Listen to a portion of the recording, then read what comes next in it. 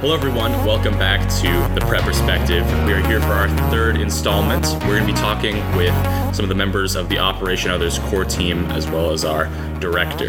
So let's get right into it. What's going on, guys? Not much. Waking up, huh? Yeah. All right, so let's get into a little bit of the history of Operation Others, because that's something, I know myself, I'm not really familiar with. I know it's a big deal here at Prep and around the city, but how did it really get started? Yeah, 1967 is the date most people say that Operation Others started. A Jesuit priest here at Prep named Father Dan Kinney went out on a hunting trip, and he had a very successful hunting trip and shot a bunch of birds. Not sure exactly what kind of birds, if they were actually turkeys or not, but brought all those back and came to the Prep students and said, hey, I got all these extra birds. We can't possibly eat them all here in the Jesuit community.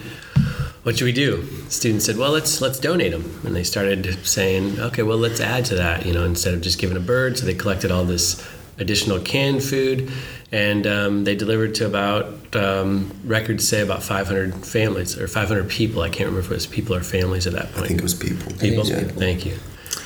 And then it went from there. So how is it, scaled up over the years? So obviously it started with these, 500 people. How have we, gone up in the levels of service over the course of, the 50 years? Yeah, so I think last year we were about 1,200 families, somewhere around there, for about 4,000 to 5,000 people. And this year we'll probably move it to 1,300 people. So we're constantly growing, constantly improving the system. I know last year we made a really big improvement. We switched from boxes to bags, which really streamlined the whole process. So we're always making it better, always finding a way to improve, which is really great. And my predecessor, Mr. Bill Laird, who taught theology here at Prep for many, many years, in about the mid to late 80s is the point when he invited all of the other Catholic schools at the time to join in. And so at that point, you had Marian and Mercy and Duchesne and Gross and Ron Colley joining in. And then later down the road, Scott joined in Mount Michael. Yeah, so we've got, you sort of touched upon earlier, you sort of started streamlining the process.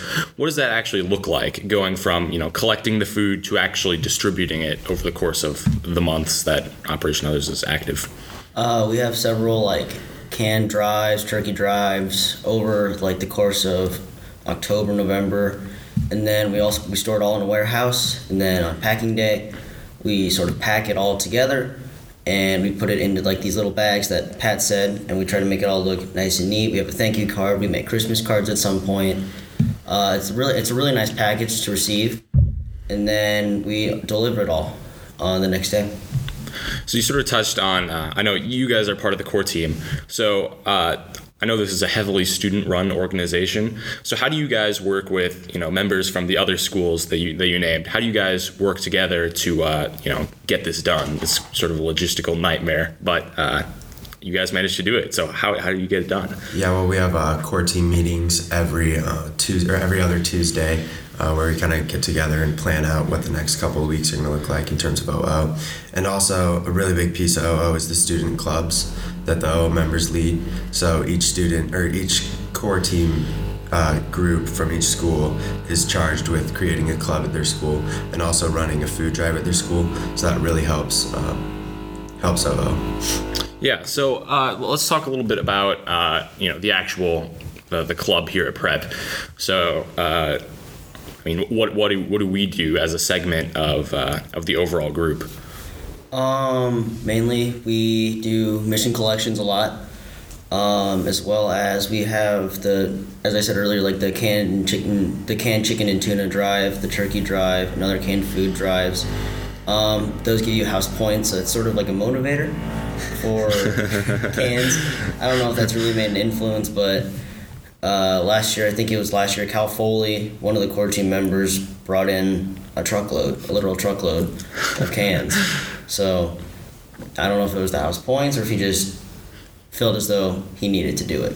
Yeah, so it's a really competitive. It's competitive all right. sometimes, yeah. So I know it's also competitive not only within prep, but also between the other schools as well. I've heard lots of statements about how Mercy keeps beating us. So what's the deal with that?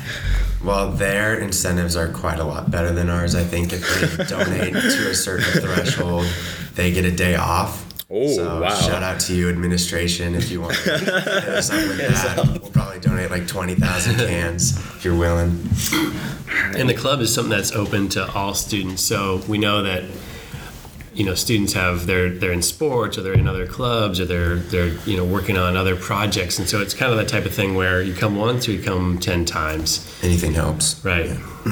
So the biggest portion of the work that gets done is on delivery weekend. Do we know when that is yet? Like the specific dates? For that delivery day is Saturday, December 22nd. And so going back from there, we have delivery week.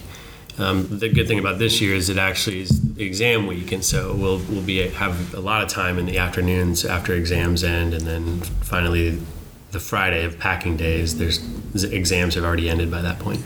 Yeah, so we've talked about how we get it delivered. Let's talk about how we actually get all the food. So we've talked about the can drives and all that stuff. What other things help funnel resources into the warehouse? So the perishable items, we order a couple nights before they arrive in the warehouse. I think the night before packing day, we put them all in rows. So that includes the fruits. We get apples and oranges. We order a bunch of bread as well, rolls and loaves. And so we line all those up along with the cans that we've collected over the years for packing day, and then we create a nice little system of bags with students walking around and filling them up. Yeah. So that's what the mission collection money goes toward. That's something I didn't know. So I've learned something new today. Yeah, and we do rely on the generosity of many companies. Rotella's Bread for one, but many others. And then we purchase some of the food. So the mission collection money, we also purchase some other food from the food bank for the Heartland. Mm-hmm. And so even though our food collections around at the schools are very successful, growing stronger every year, the amount of food that is needed to give a decent Christmas meal to these 1,200 plus families is large, and we only do that for enough food for 1 to 2 weeks out of the year. So is great, but if there's people that have a little extra food to donate any time of the year, that would be awesome as well. Great. Well, let's talk a little bit about. So we've talked about how OO started. We've talked about the collection process. We've talked about delivery. Let's talk about the results. So have you guys ever met personally people who have been affected by this? And if so, what was their story and how did it affect them?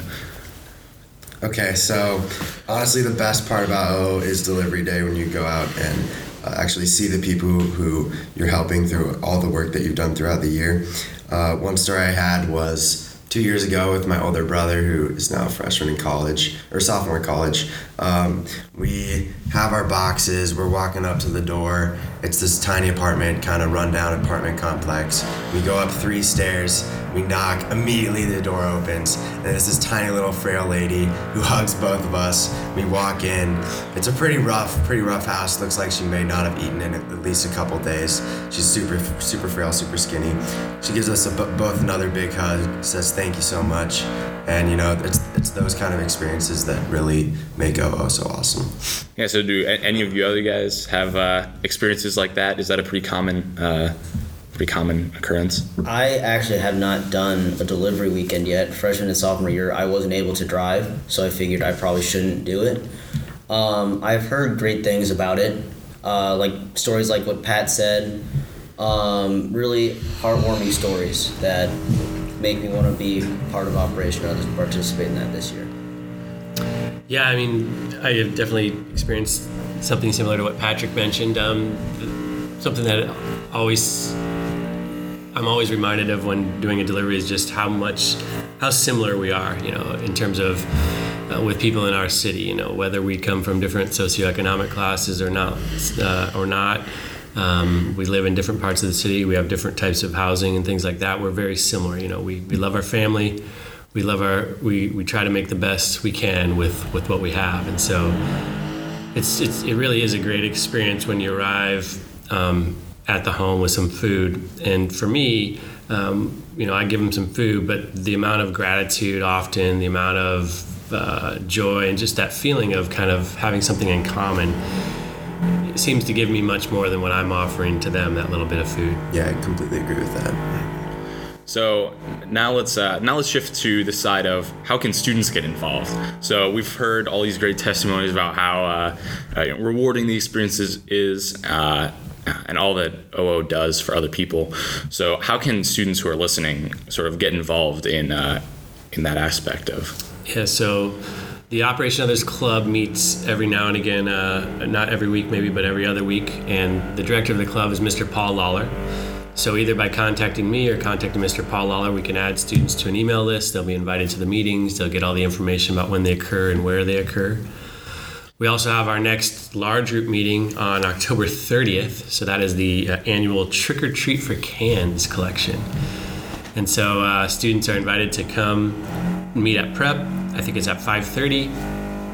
Since it's around Halloween, they can choose to wear a costume, and we'll go through the Margaret Mary / prep neighborhood, picking up canned food that generous neighbors of ours are going to donate.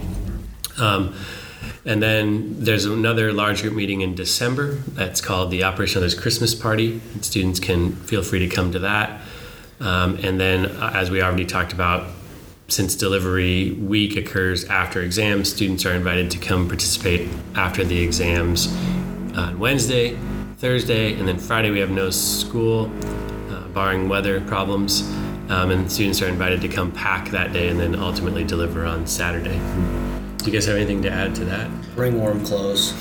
I remember last year for both the turkey drive and the canned trick or treat for cans, I wore shorts and a t-shirt, and that was probably the worst thing I could have done. So come prepared. Unless it's 90 degrees, which is possible. Yeah, go for it. Go for shorts and a t-shirt if it's 90. It has been. It's weird, You never know Nebraska weather. And then, funny story about turkey drive. Last year, Mr. Waller said jokingly that he had a turkey costume. I didn't take him seriously, so I said, I'll put it on. Who cares, right? About 5 minutes later, he comes out with a turkey costume. So there's a turkey costume. Yeah. It's very warm, so if it is cold, you can put the turkey costume on and warm yourself up. Yeah, I didn't mention that date as well for students to participate. That is Saturday, November 17th. We'll have collection points at Prep, at Golf Tech, and at Scott. So students can come and help collect turkeys that day. It's always, like Brandon said, a good time. Awesome. Well, thank you guys so much for coming in and sharing a little bit about Operation Others with us. Thank you very much. It's been great. Thank you guys. Thanks.